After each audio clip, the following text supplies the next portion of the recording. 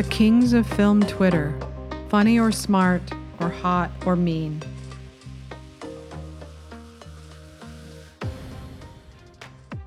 Barney was mostly invisible on film Twitter. His 3,593 or so loyal followers hung around, but he couldn't break out much farther than that.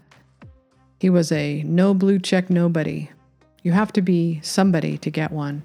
It's a game of status. Who has it and who doesn't? And it was just outside of his reach.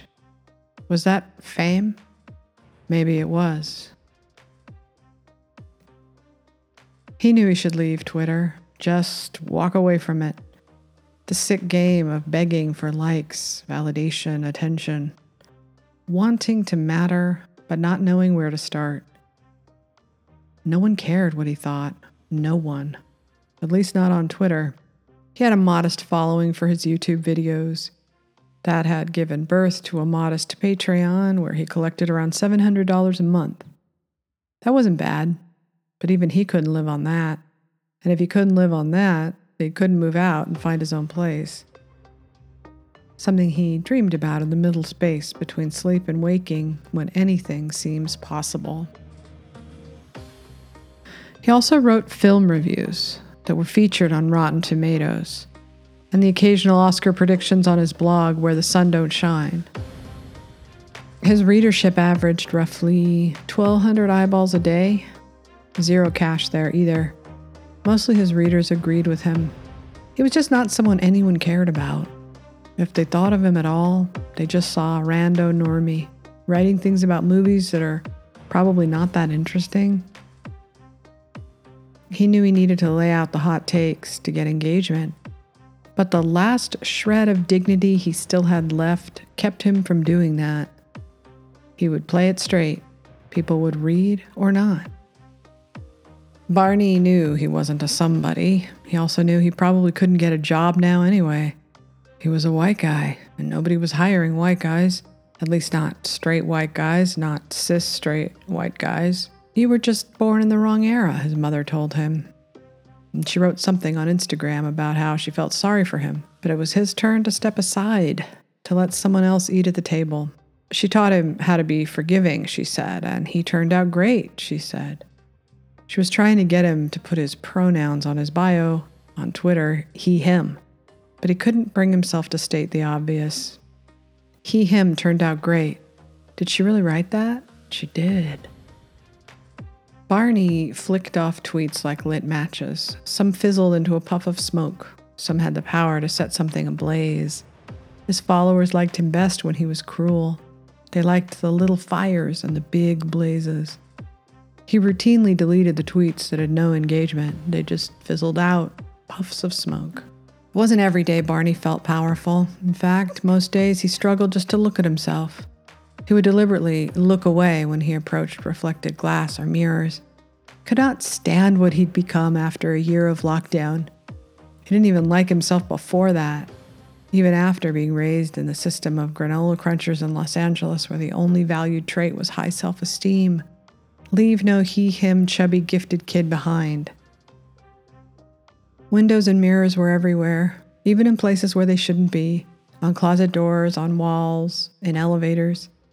He practiced the art of not looking. His mother sent him a lot of old photos to remind him of their life together. Single mom and her perfect son. There he was, ice skating, totally alone, not one friend. She caught him in an expression of surprise. His arms poked out like an upright snow angel. Eyes too wide. Mouth hanging open. Hair that she'd tucked into a wool hat so that no strands were hanging down. He looked like a snowman caught in the headlights. Or was it a snow person now?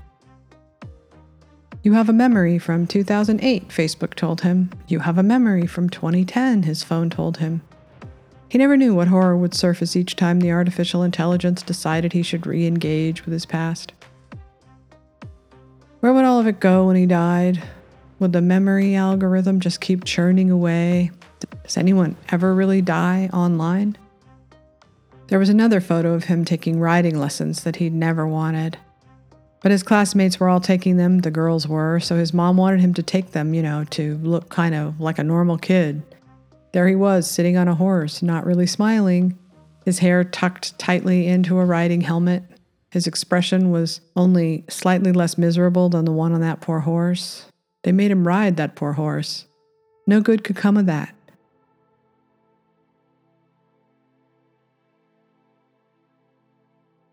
He had to pretend again, pretend the horse was into it too, pretend he was having fun, pretend he was normal. He had to look at that photo before quickly deleting it. So much of it was for her, his woke white mom, happy son. Her Instagram was a collage of happy activism, hap activism, white wine glasses and the sunset happy, picking up trash on an environmental racist meetup happy.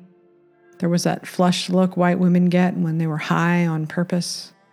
His mother was all in with the pussy hats and the ongoing efforts to dismantle the patriarchy and destroy systemic racism and heal the planet before it explodes in a fiery ball of carbon. Goodbye, planet. Poof! Puff of smoke.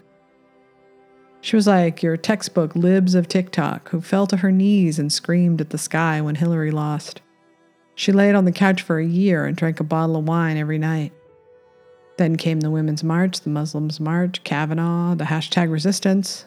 And before long, her face changed. She was flushed with glassy-eyed purpose.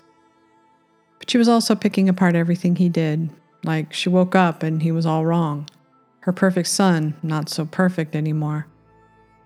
She also worried he had a dark side, like he was an incel.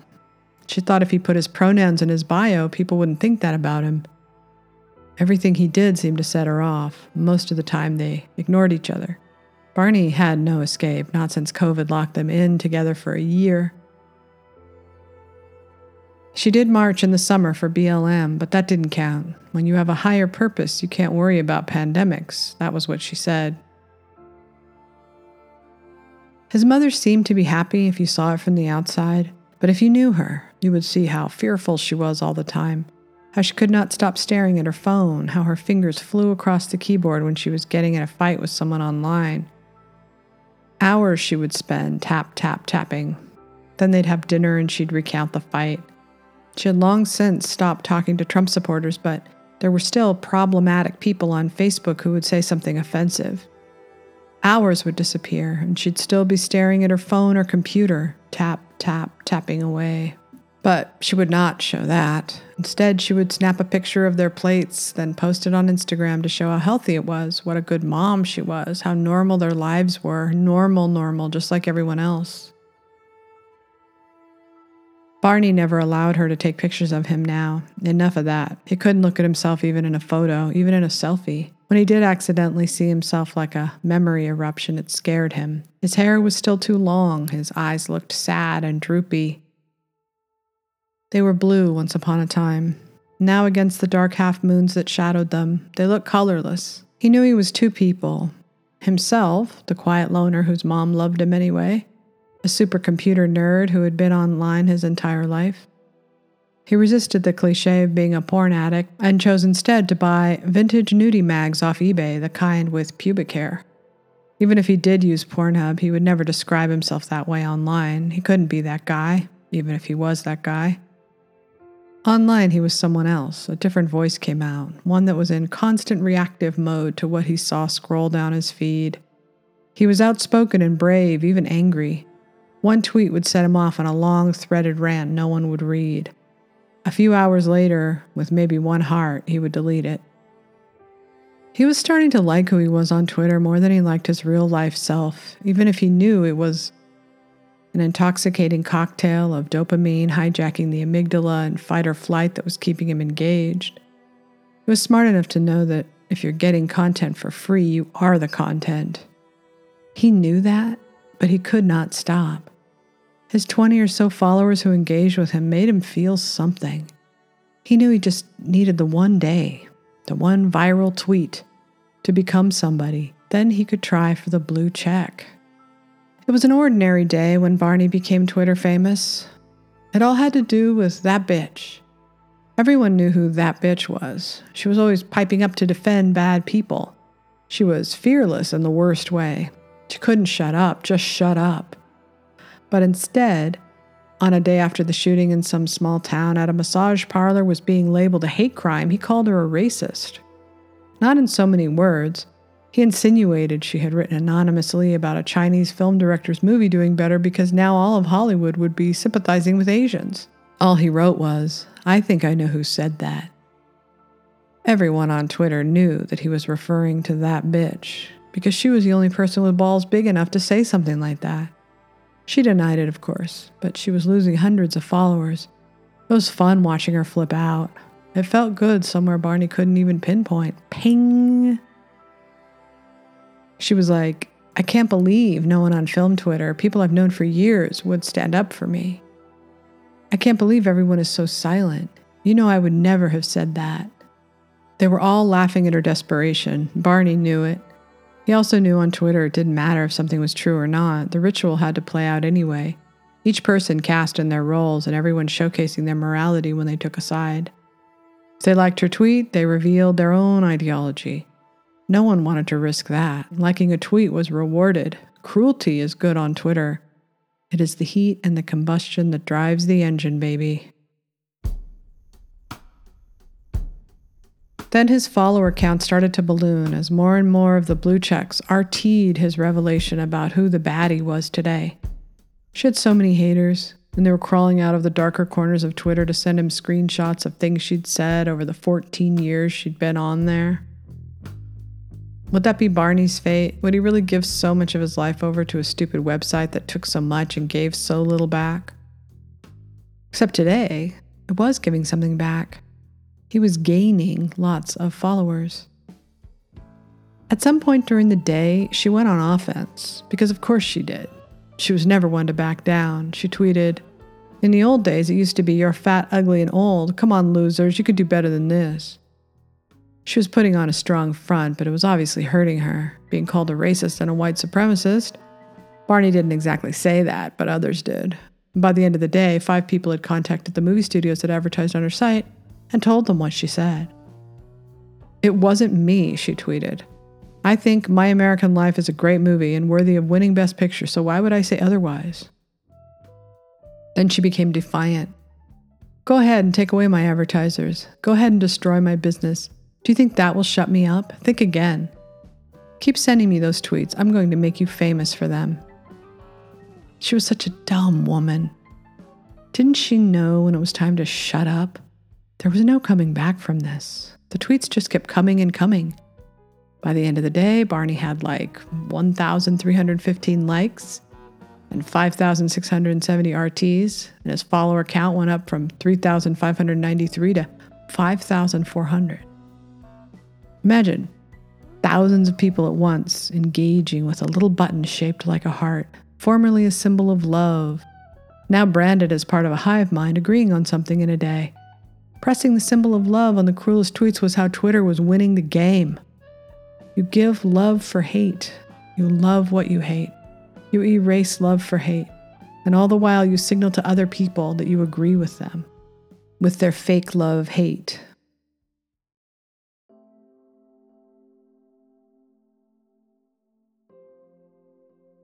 Barney wanted to make movies.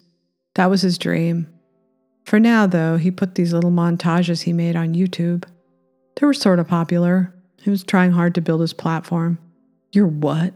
his father had said, with that twinge of judgment Barney hated. His father, who lived in Texas with his real wife and family. An affair with his mom produced Barney, but he calls every once in a while, out of duty. He knows nothing about the online world. He has no idea what Twitter is. "My platform," Barney had to say back weakly. How could he explain what a platform was to his boomer dad, his conservative boomer dad? His boomer dad who had voted for Trump, a fact that he had to most definitely keep hidden, a stain on his otherwise mostly pristine invisibleness on Twitter. All someone had to do was tweet, "Your father voted for Trump." Maybe he could escape it, maybe not.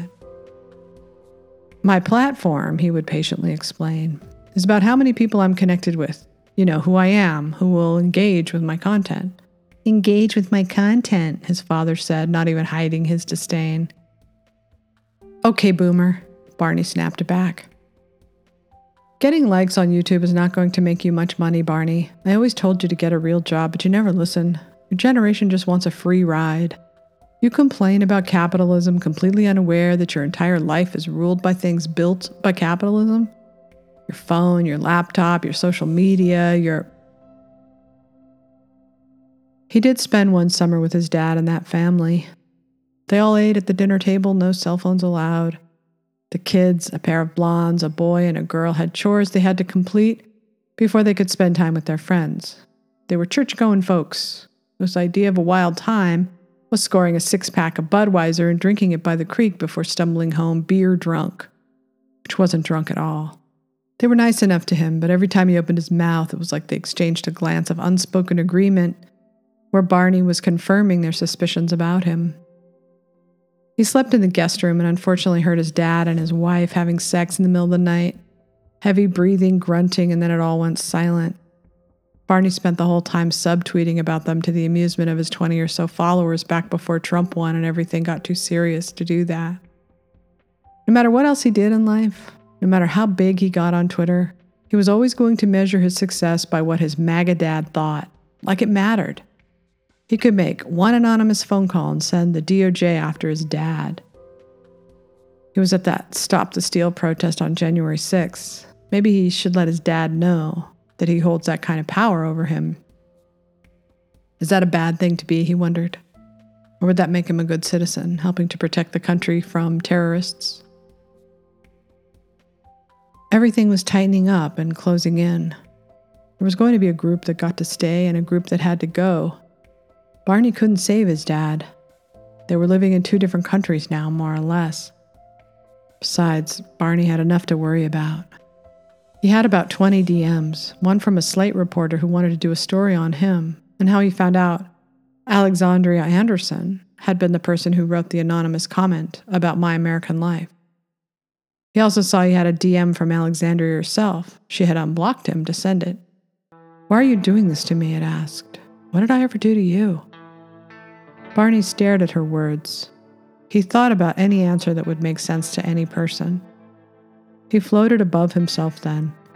He could see what he was, staring into his phone, angry and frozen like his mother.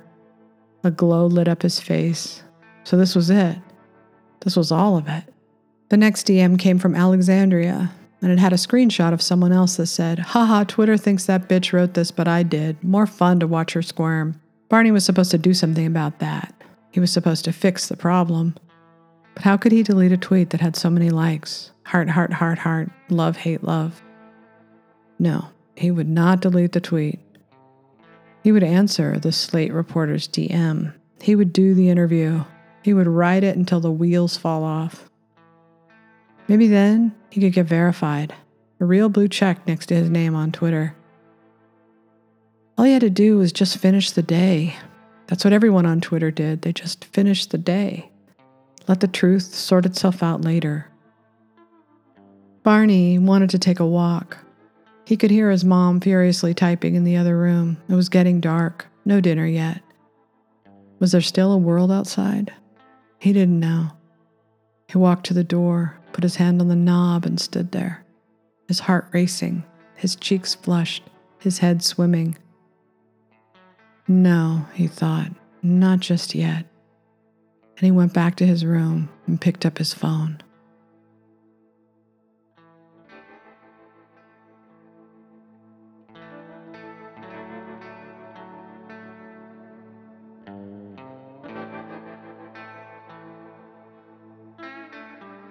Thanks for listening to my Substack. If you want to find more, sashastone.substack.com. You can also find more of my podcasts at awardsdaily.com or goldtripping.com. And if you're up for it, you can follow me on Twitter at @RealSashaStone. Making trouble.